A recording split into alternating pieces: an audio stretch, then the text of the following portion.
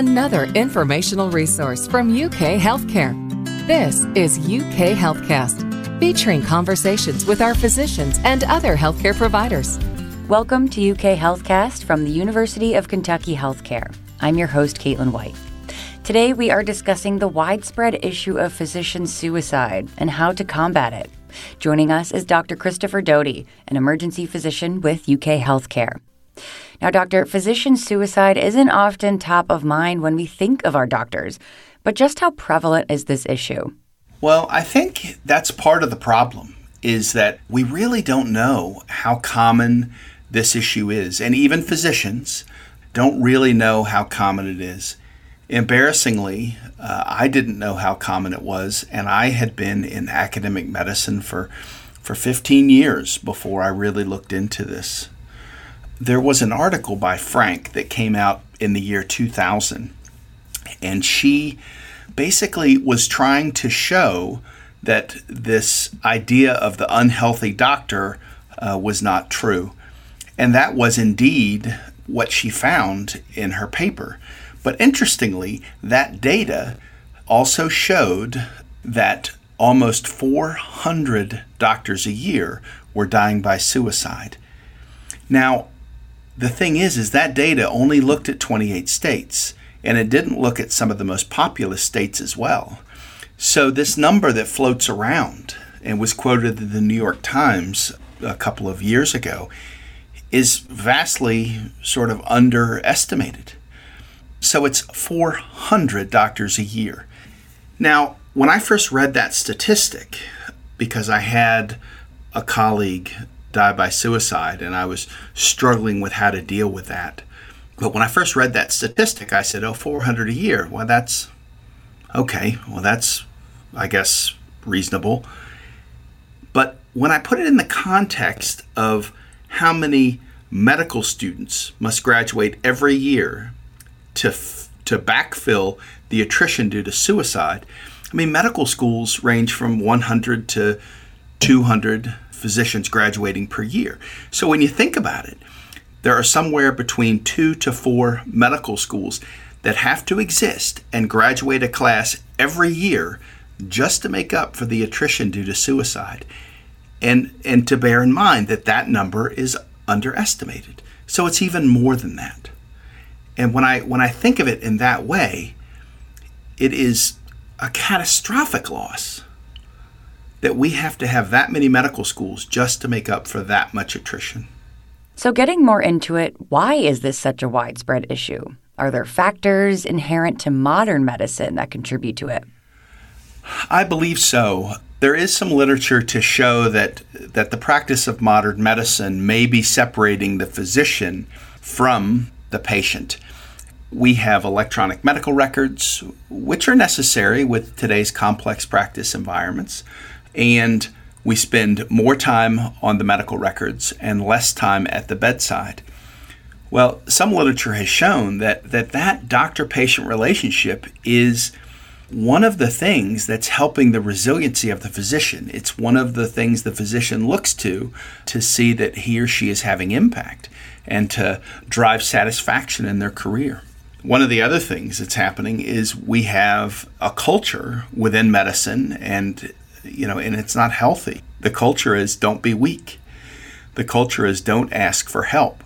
There has been some science, some literature that has looked at this, and physicians are very unlikely to disclose that they are feeling inadequate or depressed or suicidal. And the more depressed they are, the less likely they are to disclose, and the less likely they are to seek help. So we've created a culture where you can't ask for help, or at least it's not normal to do that. And the more you need help, the less likely you are to get it, which is terrifying because people are suffering in silence, afraid to ask for help. Now, you touched on this earlier, talking about how people in both the medical community and outside it aren't educated enough about this subject. So how can we get educated? And are we prepared to deal with it as a community? Well, I'm not sure if we are prepared to deal with it. I think as within medicine, we don't talk about this. And And presently, over the past couple of years, wellness has gotten more and more traction. But in a lot of ways, it's almost like victim shaming. So we have senior physicians, organized groups, national medicine organizations, which are saying, well, you need to do yoga and you need to work on your personal resiliency and this and that. Here's some granola bars. And granola bars are nice, but we're not going to be able to granola bar ourselves out of this problem. Part of the issue is that there are cultural and institutional drivers. And that's really where most of the bang for our buck is going to be. A couple of years ago, prompted by this loss within our own department, I began a resiliency workshop for medical students that were coming through the medical school where I work, UK. And the medical students said to me, each and every time they came through, and they were third-year students, they said, nobody's ever talked to us about this before.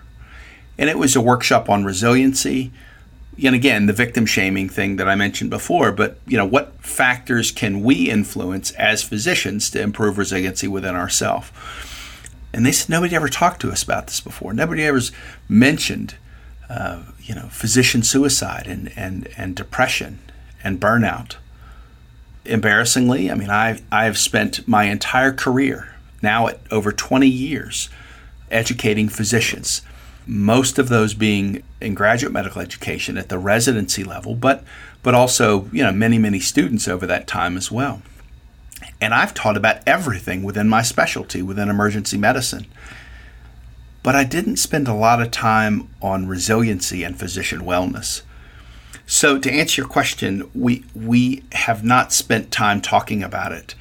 And part of the issue is that to really improve wellness and resiliency, it takes time and treasure.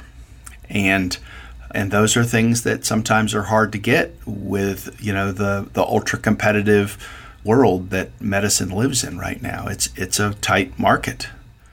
I can only imagine how COVID-19 is making this issue worse. Can you tell us more about that intersection?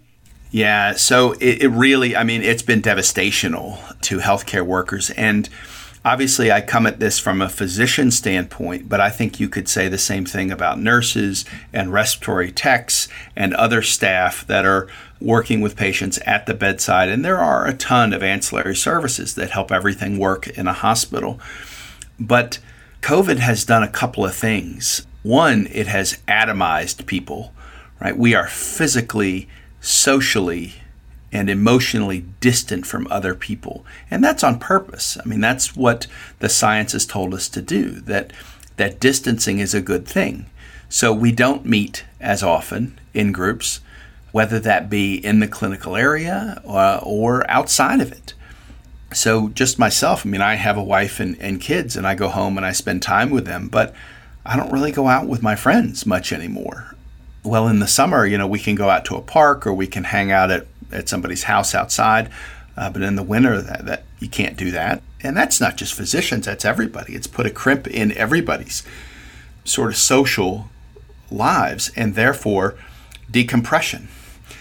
And one of the things that's really tearing healthcare workers apart right now is really the moral injury that's happening. We see patients that come in, they're terribly ill, and we immediately separate them from their family. Not because we're trying to be mean, but because we have to quarantine and do infection control, mitigate the risk to other patients and their family. So when you're sick with COVID, it's a lonely place to be. You're in the room. We try to minimize the number of times that we go into that room on purpose so that, we can protect our staff. And then the last thing that I think the general public is not thinking about is that healthcare workers are doing all that they can to protect themselves and their families and their coworkers. And quite frankly, not everyone in the public is. And that burns out healthcare workers when they feel like they're doing the best that they can and exposing themselves and potentially their family. And we don't feel like, the public is doing everything that they can do. by getting vaccinated and wearing masks and social distancing. Now, talk to me more about the power of light. How can something as common as light help us? Well, when we talked a little bit about this before, I said light disinfects, and I mean that in a sort of a metaphorical term. And what I mean is that bringing our weaknesses, bringing our inadequacies, and talking about them, disclosing that we're feeling down or depressed or we need help, just the verbal, speaking it out is tremendously helpful for people. So bringing these things to the light, so to speak, and shining a light on the issue of physician burnout, the issue of physician suicide, disclosing that you're having challenges is tremendously helpful. One of the reasons that we don't disclose, going back to our cultural issue, is that we're scared of being kicked out of the tribe. We're scared that we're going to be perceived as weak or as one of the others instead of us. And I would argue that we need to really weaponize that tribalism. And what I mean by that is that having inadequacies, feeling down, feeling depressed every once in a while, feeling like you're a little cooked and you need to vent or talk about it, that sort of makes you one of the tribe. That's normal. It's not abnormal, right? So if we were to be able to change the narrative about what our practice is truly like, I think people would be more willing to talk about it, more willing to disclose that they're having challenges, and it would be normal to disclose and then to be on the other side of that, to be the person who's hearing that and it not be odd that somebody says they're struggling. So what steps can be taken right now to help combat this issue? And what larger measures should be looked into in order to find solutions long term? Well, I think that one of the things that physicians and academic healthcare can do right now, and not even academic healthcare, healthcare organizations, is to focus on this and talk about it, to try to provide real-time resources for people to use, to have counseling that is confidential. So if I'm feeling particularly down or depressed, that there's a place that I can go and I can talk to somebody, and it's not likely to get back to my coworkers, my residents, my boss, or somewhere else in the healthcare system. So saying, well, the Department of Psychiatry is happy to talk to you, well, that's not always a safe space. So creating places for people to go that are confidential and what I'll call off book or off insurance is helpful. I don't want a mental health diagnosis on my chart at the place where I work. And I think a lot of people feel that way. So that's something we can do today. We can begin to normalize the conversation around the everyday stresses of our practice. And that's not something for the administrators or the academic medical centers to do. That's something that we have to do as providers, as nurses, as doctors, as advanced practice providers or residents, medical students, respiratory techs. We need to be able to talk to each other and count on each other. There are some personal resiliency practices that can be done, and the literature, shows there's several that can help. And I sort of made fun of the granola bar issue before, and I think the granola bars are nice. I mean, it's nice that people come by and pay you attention for a second and bring a granola bar or have healthy snacks, and that's great. I don't mean to belittle that, but we need to go deeper than that for sure. And that's just what we do. And long term, there need to be cultural changes. We need to realize as academic medical centers that physician wellness, provider wellness affects the bottom line and it affects patient safety. Academic medical centers are always interested in those two things. No money, no mission. They need to have a margin. So provider wellness helps the margin, happy doctors are more productive doctors. And the other thing is happy doctors are better doctors.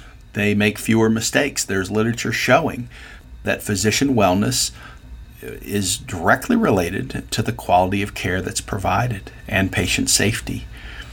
So if we can have academic medical centers sort of show that they're interested in this, as an example, the University of Kentucky is presently beginning a national search for essentially a chief wellness officer, and it'll be at the associate dean level, and somebody will come in that can look at what's going on at the institution and try to develop programmatic responses. Well, Doctor, we've covered a lot of good information here. Is there anything else you want to add as we wrap up? Yeah, I think that the biggest thing is that if you're struggling, you are not alone. It is normal. What we do is hard, but it matters. And there are places to reach out for help. September 17th, just next week, is National Physician Suicide Awareness Day, where we begin to think about this. Not begin to, hopefully focus on thinking about it. But it can be every day. We can help each other, or we can ask for help every day. And there are resources within your medical center today that can help you deal with this. And if not, there is a National Physician Helpline that is staffed by volunteer physicians. It's available 17 hours a day, and those people are willing to talk to you. It's obviously confidential about the challenges you're facing on any given day. And just so it's easy to find, the National Physician Support Line is 1-888-409-0141. And that's 7 days a week from 8 a.m. until 1 a.m. And that's Eastern time. And also, there's a website that you can also get in touch with people, and that's physiciansupportline.com. And that completes another episode of UK Healthcast with the University of Kentucky Healthcare. Visit our website to request appointments and learn about what services we offer. Find a doctor and more at ukhealthcare.uky.edu. And again, that number for the support line, one more time, is 1-888-409-0141. 1-888-409-0141. You can also find support online at physiciansupportline.com. Please remember to subscribe, rate, and review this podcast and all of the other University of Kentucky Healthcare podcasts. I'm Caitlin White. Thanks for listening.